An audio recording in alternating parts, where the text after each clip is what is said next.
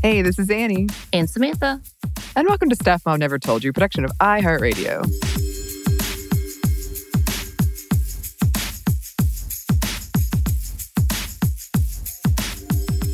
It is time for another Feminist Movie Friday, the first of 2021. Yeah.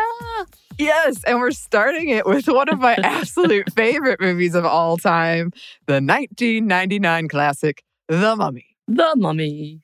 And by Samantha's insistence, The Mummy 2. I feel like it has to be there. According to you, you were very, very passionate about it. Yes. And The Mummy was a listener suggestion, so thank you, Kayla. I always love when listeners suggest something that I love anyway, so it's like I get to just rewatch something that I already really enjoy. And she sent us a link to a blog post by Lena in a Red Dress that was really helpful in all of this, made a lot of great points about the kind of feminist take on this movie. We'll be getting into that later. Also, I recently-ish watched this with coworker and friend Lauren Vogelbaum, and we kept saying how much Rachel Weisz's character still holds up. We kept being like, "Whoa, look at that!" Yeah, I feel like unlike a lot of the movies or TV that we watched from 20 years ago, 20 years ago, I know it doesn't hold up, and you kind of squirm and have to accept that it was made back when, even though it shouldn't have been made back when. And this one, it doesn't do that as much. So you're like, okay, well, we're cool. We're cool. Although the second one, refreshing. A little less. It holds up a little less. We'll say that. Yeah. Well, I absolutely adore The Mummy. It's one of 6 movies that I can quote the whole way through. The Egyptian and all, which I have no idea if that's actually Egyptian, but I can say it similarly to how they say it in the movie. And I remember I had to campaign really hard to see this movie in theaters with my dad. Because he was like, I think it might scare you. I don't know. I was at the age where still my parents would go with me to PG-13 movies. And I worked so hard to convince him. And then I was trying really, really hard to hide how scared I was because he was right. The Beatles, the scare of Beatles really scared me. And I think I had a crush on pretty much half the people in this movie at one point in time. And I love the ride at Universal. Yeah. It is so fun. That is a good ride. I hope they don't take it down because it's funny. It's like about the making of the movie. Right. And I'm not sure how much like the younger generation gets it, but it's a fun ride. And it's definitely old Brendan Fraser too. It's definitely way back when Brendan Fraser. Right. Because when you see him today, it looks a little different. Has gone through a lot of stuff, unfortunately, poor dude. Yeah. And it's trying to come out of it on the other side, but it's definitely taking him a minute. I don't know how else to do this. So it was prime Brendan Fraser, I will say that. Although I will say he was one of my first crushes, not because of this movie, but because of movies like Encino Man and School Ties. Those 2 movies are the one things that made him for me. That's so great. Oh, yeah. I've never seen any of those, but I know the image like on the cover. So, oh yeah. So Encino Man, my friend and I in high school, we memorized that movie. We know all of everything to do with that movie. We even got the soundtrack to that movie. Yeah, we were really into it. Oh wow. Oh yes. Wow. I know I've spoken before about my New Year's tradition on this show, where I very specifically choose the last movie I want to end a year on, and the first movie I want to start the new year on. And a couple of years ago, I was in South Africa for work over New Year's, and the last movie I saw was The New Mummy with Tom Cruise on the plane. Oh no, it was not good. It was bad movie to go out on. So when I got home, the first movie I watched of the new year was the 1999 version to make up for it. Never had a desire to see the Tom Cruise version because I was like, what is this? I tried to make something that was like, yes, action-filled, but also fun to just watch Tom Cruise get hurt and hurt things. Okay, cool. Yeah. Yeah. And I mean, the ending was pretty weird too, because they were trying to set up that whole, like, the new Universal Monster series. So it's like clearly meant to be a series, but you just knew it probably wasn't going to happen. So what, bro? Yeah. Yeah. And also in The Mummy 2, The Mummy Returns. I keep saying The Mummy 2. Yes, The Mummy Returns. Let me get it correct. When that came out, there was this website for the movie, which I actually, after we watched You've Got Mail, I got really into that for a minute, remembering those like remember when movies would come out, they would have these like websites and you could play games on them and stuff. Well, The Mummy Returns had one where you could see what you were. You would take this test and it would tell you what you were in a past life. And I got dung beetle and I've never forgotten it. I have never forgotten it. I see. I mean, you've come out on top. That's the good news. I guess so. You're not a dung beetle. Congratulations. Proud of you. Thank you. Thank you, Samantha. Yeah. I am not a dung beetle. You're not correct. A dung beetle. Proud of you. Thanks for being here. But yes, let's talk about The Mummy and all the dung beetles. So The Mummy is a 1999, 22 years old. We are old. 1999 American adventure movie and remake of the 1932 film. And it stars, yes, Brendan Fraser and Rachel Weisz, and is written and directed by Stephen Sommers. Apparently, there were all kinds of issues while they filmed it in Morocco, like snakes and sandstorms, and yeah, no thank you. But I think that's also how they play into the ride. But when the movie came out, it was a financial success, which is why we have 3 of them. Yeah. The critics were so on it, but the audience, obviously, like us, really love it. Did you know there's like a cartoon series too? Oh, is there? Yeah, there's a lot of stuff. I think it was something in 2017, some series came out. So yeah, people really dug it. It's funny because a lot of reviews I was reading of it, like recent reviews, said, the CGI isn't great, but it holds up. I think it holds up pretty. Yeah, there's clearly... Oh, this is obviously for the first one. The Scorpion King is like notoriously one of the worst CGI things ever. But in this one, yeah. So the plot, I could just quote the whole movie. I could do the sound effects. I could do it all, but I know that you don't want it, so I won't. It opens in ancient Egypt, and we learn that Anck-su-namun, the pharaoh's mistress, is having an affair with his high priest, Imhotep, who, spoiler alert, is the mummy. On one of their forbidden forays, the pharaoh catches them making out, and they both kill him. The guards are hammering down the door to get in, so Anck-su-namun convinces Imhotep to leave, telling him to use his abilities to resurrect her. So he does, and before the guards can arrest her, Anck-su-namun kills herself. Imhotep and his priests steal her body and take it to the lost city of the dead, Hamunaptra. Imhotep begins the ritual to bring her back, but is interrupted by the Magi, who are the pharaoh's bodyguards, before he can complete the ritual. So as punishment for this, Imhotep is sentenced to the Hondai, which is a punishment so horrific it has never been used before. Basically, he's mummified alive. His tongue is cut out, he's wrapped tightly in bandages, put in a sarcophagus, and buried alive with those flesh-eating beetles. A curse is placed on him, too, for good measure, that if he's ever brought back, he would unleash the 7 plagues of Egypt and, destroy everything. So, to top it off, the Magi are sworn to guard him to make sure no one brings him back. So, cut to the early 1900s, American Rick O'Connell, played by Brendan Fraser, leading some soldiers in the midst of battle at the sites of the ruins of Hamunaptra. He also meets his Weasley acquaintance, Benny. We all know Benny. You're going to get yours. And as the battle goes on, Rick realizes there's something supernatural going on, warning him away, and he makes off into the desert under observation of the Magi. Then we jump to 1926 and we meet Evie, played by Rachel Weisz, who is the daughter of famous Egyptologist. She's a librarian, but she wants to follow in her parents' footsteps. However, as the movie opens, she has once again been rejected by the prestigious Bimbridge Scholars. And she has one of the worst intros ever, in my opinion, while she's precariously balanced on a ladder trying to replace a book on the top shelf.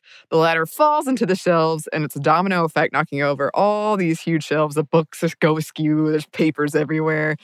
Oh, so good.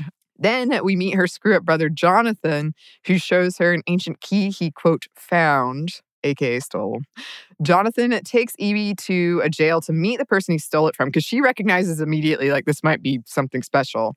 And, of course, he stole it from none other than Rick O'Connell, who is scheduled to be hanged.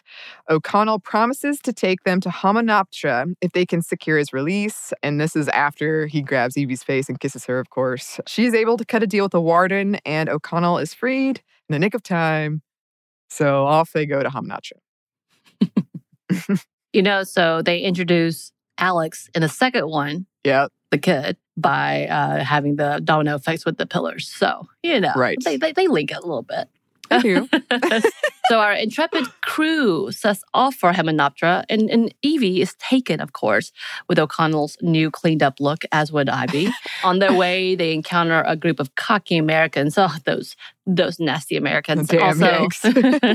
Also making their way to Hymenoptera with the help of O'Connell's old frenemy, Biddy. As Evie is ruminating about the kiss between her and O'Connell, the boat they're on actually gets attacked by members of the Magi, which they're not aware of who they are. And they make a narrow escape, switching over to camels. And it's the O'Connells' turn to be impressed with Evie's new clothes and looks. Right. So as the sun rises, Hymenoptera is revealed, no longer these ruins, but fully restored. And these groups race to the Americans, and our heroes race to Hymenoptera to see who can get there first. And Evie wins. Ta-da! Yeah. After a few run-ins with the Americans, O'Connell stole some tools to get to Evie. They fought over a dig site. Evie realizes that they can go underneath the Americans and dig up through there to beat them to this book that they both want that's buried there, or this treasure that they both want that's buried there. So while doing so, they find a sarcophagus of a still, quote, juicy mummy. The Americans, on the other hand, find the Book of the Dead after setting off a booby trap protecting it. And they also find some ancient jars holding organs, which they divide amongst themselves. Big mistake. And this is where one of my most quoted lines of all time, Chuck over on Movie Crush once asked me, what's a movie thing you say a lot that you think no one gets? It's this. Yeah. Beware of the curse! Beware! And every time she says it in that manner exactly. You have to. Yeah, in that exactly. And you can't see her, but she's definitely doing the fist to the air. Yes. And she does that every time as well. Just go ahead and add that to that. So yeah, the Magi attack their camp, their back, to warn them away, giving them a day to leave. The warden dies, by the way, by a scarab beetle because it goes inside of his skin, drives him mad, and he runs into a wall with his head first. So, Evie gets really drunk and flirts with Rick, who, of course, flirts back. And also a great line, quote, "You're wondering what is a place like me doing a girl like this?" Of course. But then she passes out right as she's about to kiss him. And he does the, okay, bye, night.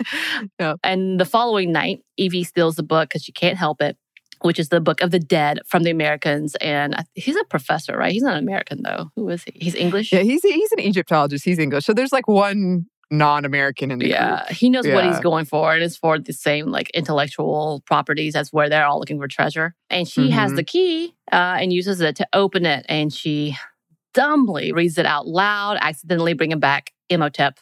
Yes, good job. Yeah. Chaos ensues. Locusts descends on them. Scarab beetles swarm people and strip them of their flesh. Evie falls down a tricked passage where she sees the shambling mummy, who calls her a nux on a moon. Yeah. And Rick finds her, shoots her in the face, but as they flee, they don't see him rise back up. And then, by the way, right before, the mummy takes the eyes of one of the Americans for his itself. Yeah, and just note, in case you haven't seen this, at this point, he's like a mummy. There's skin hanging off of him, he's like a corpse walking around. And yeah, this part with the American where he takes the eyes, friends of mine that have glasses or have trouble seeing, they always tell me this scene is terrifying because he breaks his glasses down in the dark tombs and he can't see. And he sees this shape and thinks that somebody's going to help him. And then it's the mummy and it takes his eyes. Right. Yeah, I would say that, except last night, I watched it again, and I was like, but wait, his glasses are way too thin, especially way back when, because I have horrible eyesight. And y'all, when I say I have to get those special duty glasses where it thins them out, it's literally hundreds of dollars to make it thinner, because if not, I would have the bottle cap glasses. Wow. Yeah. There's no way his eyesight was that bad. When I love this when they turned his time view, judgment. When they turned to his point of view, I was like, there's no way it was that bad. He may have had trouble seeing for sure, but it wouldn't have been that bad. Those glasses were way too thin. Maybe his night vision's real bad. There was nothing about night vision on those glasses that he couldn't have seen in the first place. That's true. That's true. That's what I saw. I was like, wait, because I'm so aware. I just recently bought some more glasses and I had to pay an extra fee to make it not, bottom of it's really sad, y'all. Anyway, but yeah, so I think his eyesight was not as bad as they say. I love this. I love when you see a movie with anybody with a certain profession and after they leave, they're like, actually. Yeah, I'm not going to lie. It's definitely like anything I see with the social work involved or like school law. And when I'm, juvenile detention stuff, I'm like, that's not how that goes. But, whatever. By the way, when this is all happening, he stumbles on Benny, who can speak many languages, and starts praying to every god there is. And when he says, oh, you're speaking the language of my slaves, he assumes that he could, serve him. And so promises Benny a fortune if he helps the mummy regenerate, which, of course, involves killing all the Americans and retrieving the jars. And because he is Benny, he says, of course, yes. Yes, please, let's do this. Yes. So now the mummy has got a little sidekick, Benny, a henchman. Yeah, that's better. So Evie refuses to leave. Like, they fled the scene. They're back in a city. They're back in Cairo, I believe. But Evie refuses to leave until she can put a stop to the curse, despite Rick's attempts to convince her otherwise. And more of the plagues are starting up. The water turns into blood. There's flames in the sky. Darkness descends, even though it's the middle of the day. The mummy arrives, kills one of the Americans, kisses Evie while she is asleep, again calling her a Noxuna moon. Rick arrives and scares him away with a cat, because cats are the guardians of the underworld in Egyptian mythology. And the group meets up with a member of the Magi, Ardith Bey, and the Egyptologist at the library Evie works at, who also works with the Magi. And they realize that the mummy is planning on using Evie as a sacrifice to bring back his beloved Noxuna moon. Evie is able to correct a mistranslation to learn the location of the Book of the Living, which should be enough to destroy the mummy. And it's a Bimbid scholar mistranslation, so that's a powerful moment. But the mummy corners them after killing all the Americans and fully regenerating himself, so now he looks human. And Evie agrees to go with him in order to save the rest of the group. Right, so Rick and Jonathan and the Magi, Ardith Bey, sexy self, make their way to Hamunaptra, fight their way through the mummified priest, a half-resurrected Noxuna moon, and the mummy himself, and succeed in killing him thanks largely to Evie's wits, and escape the collapsing city, of course. Then Rick and Evie kiss after they're like, oh, I didn't get anything out of that. I didn't get any treasures. And Rick says, oh, I don't know about that. And they ride off happily ever after, of course, until the second one comes around. Yeah. That's always a funny thing when a movie ends so happily after ever, but then there's a sequel. So you're like, well, sure. You gotta give it sometimes. You gotta give it in sometimes. And I just wanted to put it in here because every time I watch this, I think that even as a kid, I remember believing Evie's armpits were so well shaved. And I was like, did women do that back then? Or did they get that close? I don't know. But every time that sticks out to me. It's true. All right, so that's The Mummy. And now I guess we should talk about The Mummy Returns, The Mummy 2. But first, let's pause for a quick break for a word from our sponsor.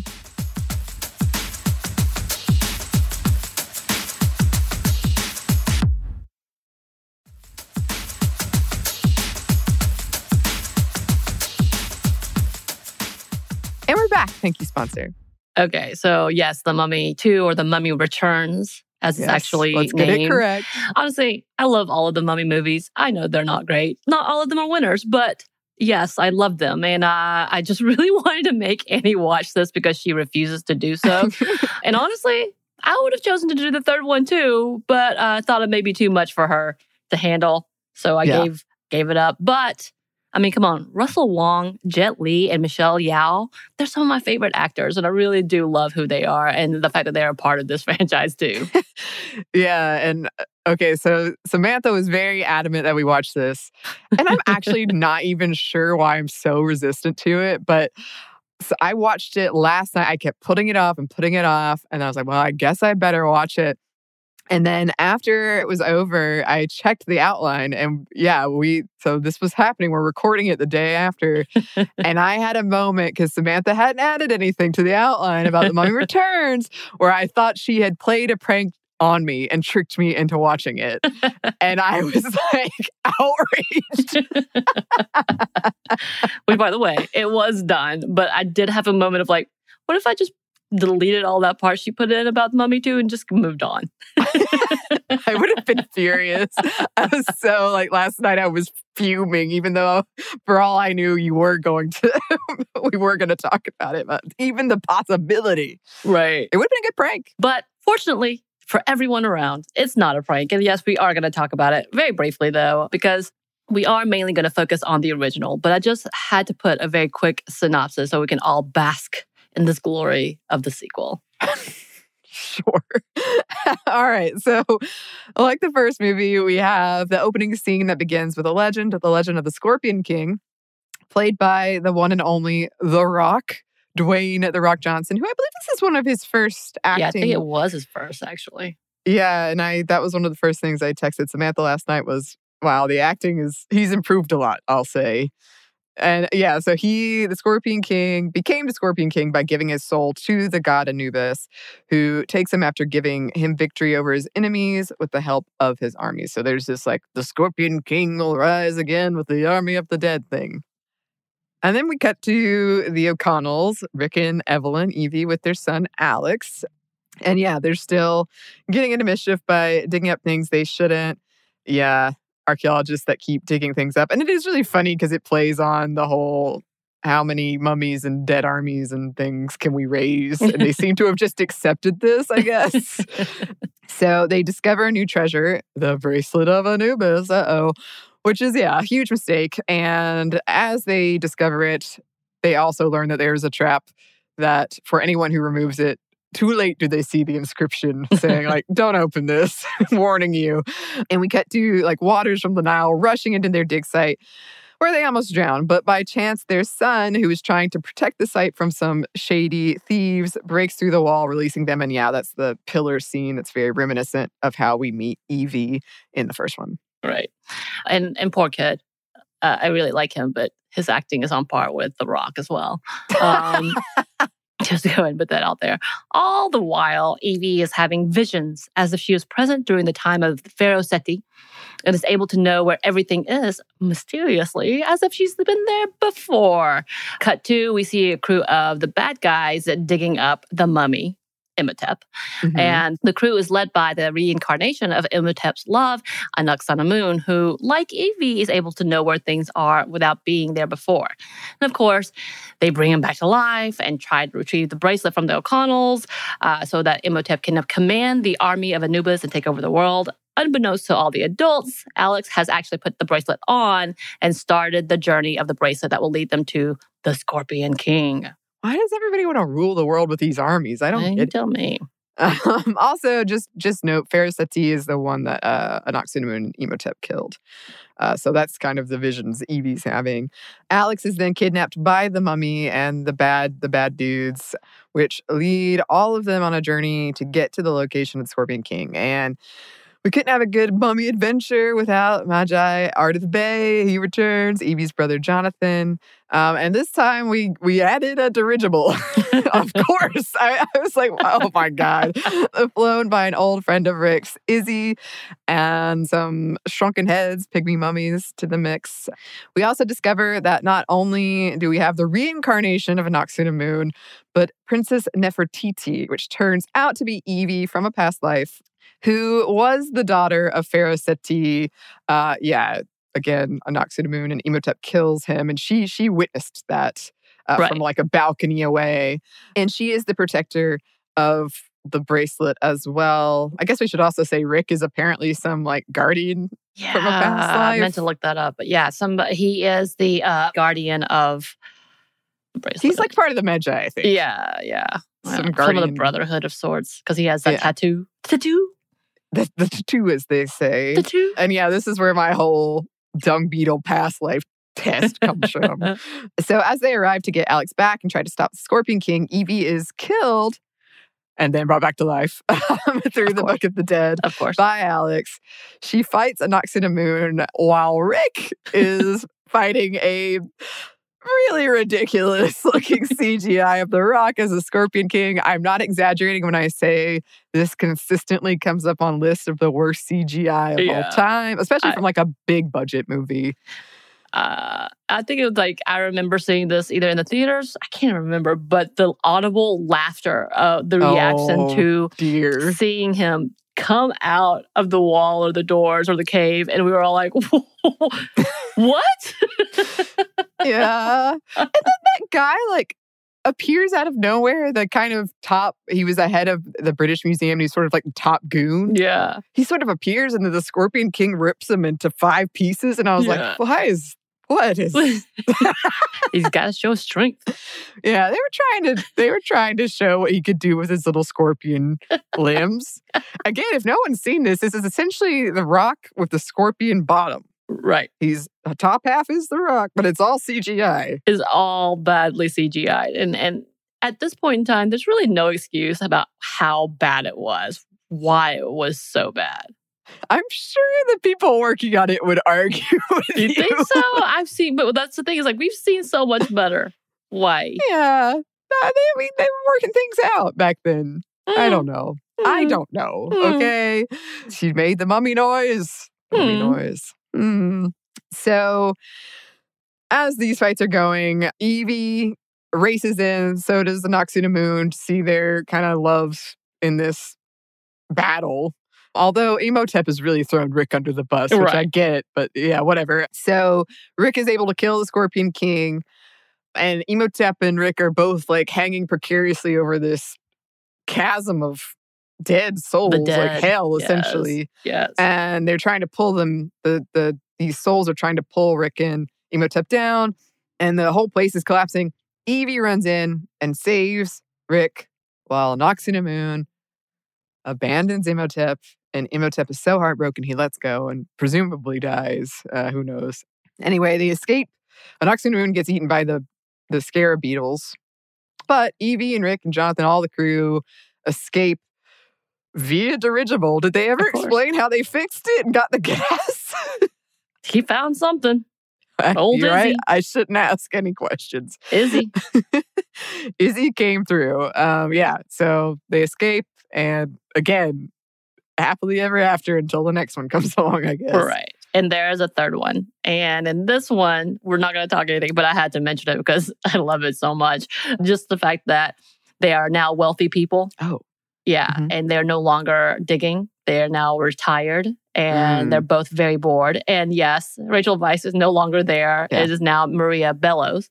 So it's not Mummy 3. But The Mummy, Tomb of the Dragon Emperor, which, by the way, got a 1-star rating. We only talk about the finest films on this show. And also 12% on Rotten Tomatoes. Ooh, that might be the lowest we've ever hit. Because the Hocus Pocus and Practical Magic were like at 28%. Okay. Oh, 12% on that. But 83 of the Google users like it. So, hey. Hey, okay. 83%, sorry. So anyway, all of that to say, they kind of jump into a new one where Alex becomes an older archaeologist and is digging in China and finds the Dragon Emperor and his vast army in the fields, whatever. I'm not going to go do it, but it's fantastic because I do love, again, those Asian actors, and I think they're fantastic. And to see them for just a split second is delightful. But yes, there's the ridiculousness like, I don't know how Rick O'Connell could possibly beat in combat Jet Li, but okay. Yeah. The Dragon King, who is also magical and knows a lot of martial arts. But hey, who cares, right? Who cares? But yes, that one is also a franchise. But The Mummy is no longer Imhotep. They've now moved on to China. It kind of fetishizes China a little bit, but whatever. Still, a delight to me. A delight and worth one watch. But not a second one to talk about, but just had to throw that in there. Yeah, I've only seen it once, and the only part I really remember is when it zooms in on should be Rachel Weisz, and it's like I'm a whole new person or something. Yes, her line, an American actor with a not great English accent. Yeah, well, say she's a whole new person, which is true. That was one thing I noticed when I watched The Mummy Returns, because I think I'd seen that like 2 or 3 times before, but it's been, I mean, since it came out. And it was like a classic action sequel in the sense that everything was way bigger. And Rick O'Connell, like, I love him, but he was doing things where I was like, wow, you've really upped your game. You caught a knife like over here. You're doing all kinds of stunts that I'm very impressed. But right. And also, we're not going to talk about the fact that there was a whole franchise of the Scorpion King. But yeah. Oh, yeah, that's right. Oh, boy. Yeah, that was also a one and done for me, that movie. But if you're looking for a laugh, the Scorpion King. There you go. So, all right. Now that we've gone through the plots of these, we did want to talk about some themes. But first, we're going to pause for one more quick break for a word from our sponsor.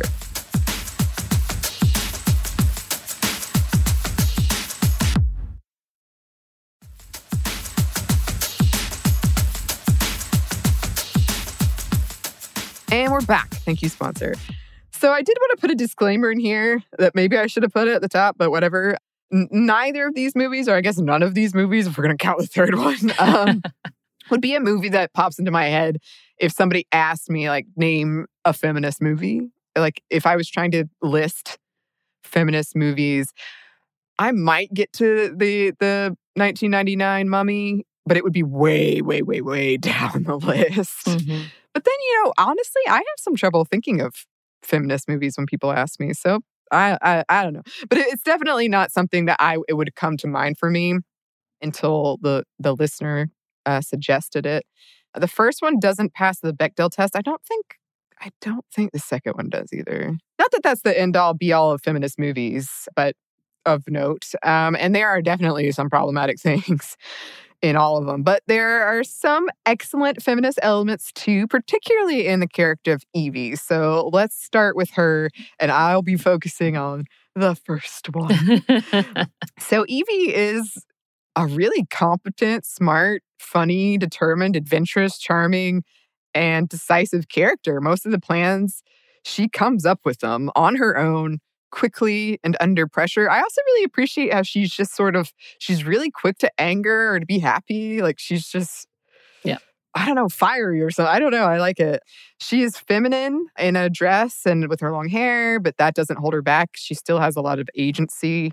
And in a flip, her brother, Jonathan, is the mess up in their family. Although it's kind of funny because especially in the beginning, I feel like there's this vibe where I guess she thinks she's the screw up in the family, but compared to Jonathan, she's definitely not. Right. Evie is the one that gets to Hamnacha first. She's the one that decides to stop the mummy after she brought him back, but she accepts her fault in that. She's the one to correctly translate something from the Bembridge scholars that they had messed up. And this is all after they consistently rejected her. She's the one that helps Jonathan translate an Egyptian inscription that saves them. And this is while she's being attacked and strangled by Anaxunamun's mummified half-alive corpse. There's that, distracting. And I love her reaction when Jonathan accidentally drops the Book of the Living into that pool. And as the city is collapsing, she stops and is like, "What have you done?" Mm-hmm. And they have to drag her away because she's just so passionate about these things. Yeah, she's the scholar. Yeah, and Evie generally serves as the leader of the group. Obviously, she's the one that's like, we need to go dig here instead of here. Let's do this way. And Rick is the muscle. Even in the second one, she does the same thing. She leads them to where they need to go. And she's like, here, start working. And then he uses the bigger tools because, of course, he's a man. And he's comfortable in that position and comfortable following her lead. The only time Rick takes the lead is during physical situations or obviously when Evie's not there. And he pretty much listens to her and trusts her and follows her lead without complaint. And when they do disagree or argue, they do as equals. So that's nice. Yeah. And I mean, it is funny because she is the leader, and often, especially in the second one, which again, I hadn't seen in a very long time, but he's like, do we have to do this? And she's like, yes. Like, she's just so adventurous and passionate about these things. And he's kind of resigned to, okay, I guess. And I would argue that the first movie especially is driven by her and Rick just follows her. I think you could make a good argument that she's the main character. At the very least, they kind of share that role of main characters. And even when Evie is the damsel in distress in the first one, it is by choice to give the group the best chance of success. She's not a passive victim. She is not cowed during her imprisonment. She does use her femininity to kiss Imhotep and distract him from killing her friends. She threatens and mocks Benny, which I do love that scene. She's like, always. He's like, oh no. She helps her brother translate the inscription while she's being attacked. And she's the one that reads the passage that renders the mummy as mortal and allows Rick to kill him. Right. And in the second one, they do blame her for killing Imhotep. And that's why they kidnap her, because they want revenge against her. They could care less about Rick. They honestly blame her, as they should, as well as the fact that when you look at the second one, it's her and Anck-su-namun who are the protectors of pretty much the realm, whether it's the bracelet or the pharaoh, they protect, and they were chosen to protect and fight. So it's kind of interesting to get that in. And yes, she actually gets to fight a little bit in this one, where she has some swordplay and play with size even. Who knew? Of course, it was very obvious it wasn't her during those scenes, but still nice to think on. And of course, we could also talk about the constant use of white women with dark hair for characters like Nefertiti and Cleopatra, but that's a whole other conversation. Because she is supposed to be a lineage of that in English as well, from what I understood from the first one, right? Her mother was Egyptian, her father was English. Oh, yeah, I think so. Yeah. But, whatever. We all know this has to be a stretch to tie things together perfectly, to bring it to one. But yes, in both movies, she also saves Rick, whether she saves him from the gallows or she saves him from the pit of hell, obviously. So she is the hero in both of these things. They also still follow her footsteps in the second one, and she even has her maternal instincts as a drive and a push for this one as well to get her son back. So she's the main character. I would agree with that. Yeah, I definitely think so. And she's the leader for sure. Absolutely. And I did want to talk about the relationship aspect between Evie and Rick. Because Rick is clearly attracted to more than just her looks, which is unfortunately kind of rare in these action-adventure movies. He gives her the tools that he stole because he knows that she's passionate about what she does and good at what she does. And he wants her to be able to lead them and find what she wants to find. And Rick doesn't pursue romance with her like most male characters from these adventure movies do. He isn't showing off for her. He's just kind of this consistent, capable, respectful, kind, tender, in the way that he follows her and respects her. That's really allowed in male characters in this genre. And also you do see, like, as we mentioned when we were doing the plot synopsis, you see Evie kind of pining after him, which is rare too. Like normally it's just like, it's the guy's perspective and she's just over the moon about him and so smitten with him and it's very one-dimensional. But in this, she's like, it's equally, you can tell that they're both charmed equally by each other, which is nice. And yeah, pretty rare for this genre, or at least especially at that time. Right. And it does continue in the second one. You do see them build on that, on this trust and like loving and care and being on this equal ground and having their like areas of expertise.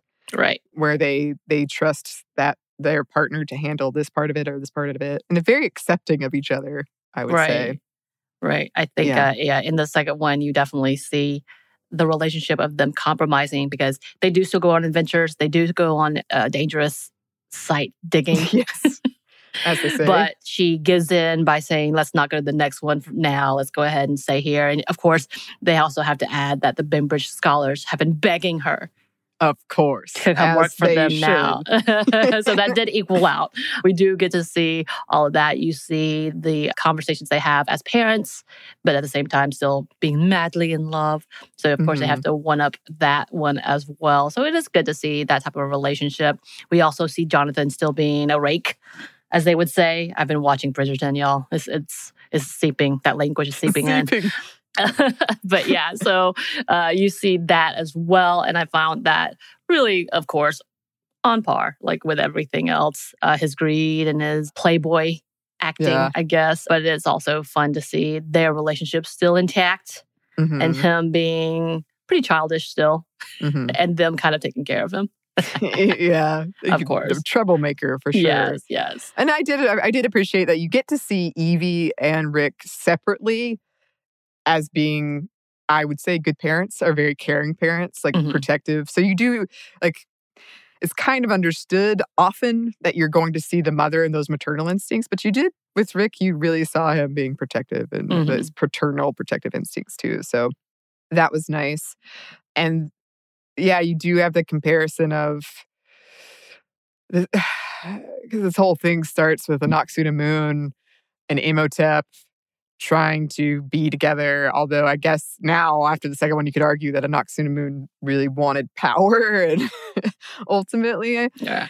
And that moment and the end of the second one where Evie and Anoxuna Moon are watching their husbands, like, I don't know if Anoxuna Moon is married to Imhotep, but, lovers in danger. And Evie decides to save Rick and Anoxuna Moon flees. I always thought that part was interesting, that there's like which one is the true love, and you still have this sort of Anoxuna Moon throughout is kind of painted as this power player who's got something else going on, which is pretty common among female villains. Right. But the thing is, like in the first one, she was not the villain. She was definitely someone you felt sorry for, because what we don't see is that the Pharaoh is kind of evil. Like, he keeps her as a slave, essentially. Like, he calls her protector, and we talk about that. But essentially, she has no choice, because we know that her body paint is to show her purity, that she would only be touched by him. Right. And so she was in love with another man. So it's kind of a sad story in itself. But at the same time, you don't become a mummy and kill everyone else. The moral of the story. That's not cool. The moral of the story. I think we could end on that. Thanks again to the listener who suggested this. And the blog post, Lean in a Red Dress. I know that blog post was written after another podcast really tore into this movie for not being feminist. So we're just presenting a different point of view. We know it's not the most feminist. It's definitely not the most feminist, but it is enjoyable. And there are some things to take away from, for sure. Oh, yeah. And like I said at the top, Evie still holds up. Evie is still a pretty great character. So if you haven't seen it, we highly recommend it. Samantha recommends the other two as well. Go for it. Just go ahead and enjoy it. Enjoy. Get your popcorn. Get your favorite drink. I agree. And in the meantime, we would love to hear from you listeners, especially if you've got suggestions for what our next movie should be. You can email us at stuffmediamomstuff@iheartmedia.com. You can also find us on Instagram at Stuff Mom Never Told You, or on Twitter at MomStuffPodcast. Thanks as always to our super producer, Andrew Howard. Oh, thanks. And thanks to you for listening. Stuff Mom Never Told You is a production of iHeartRadio. For more podcasts from iHeartRadio, visit the iHeartRadio app, Apple Podcasts, or wherever you listen to your favorite shows.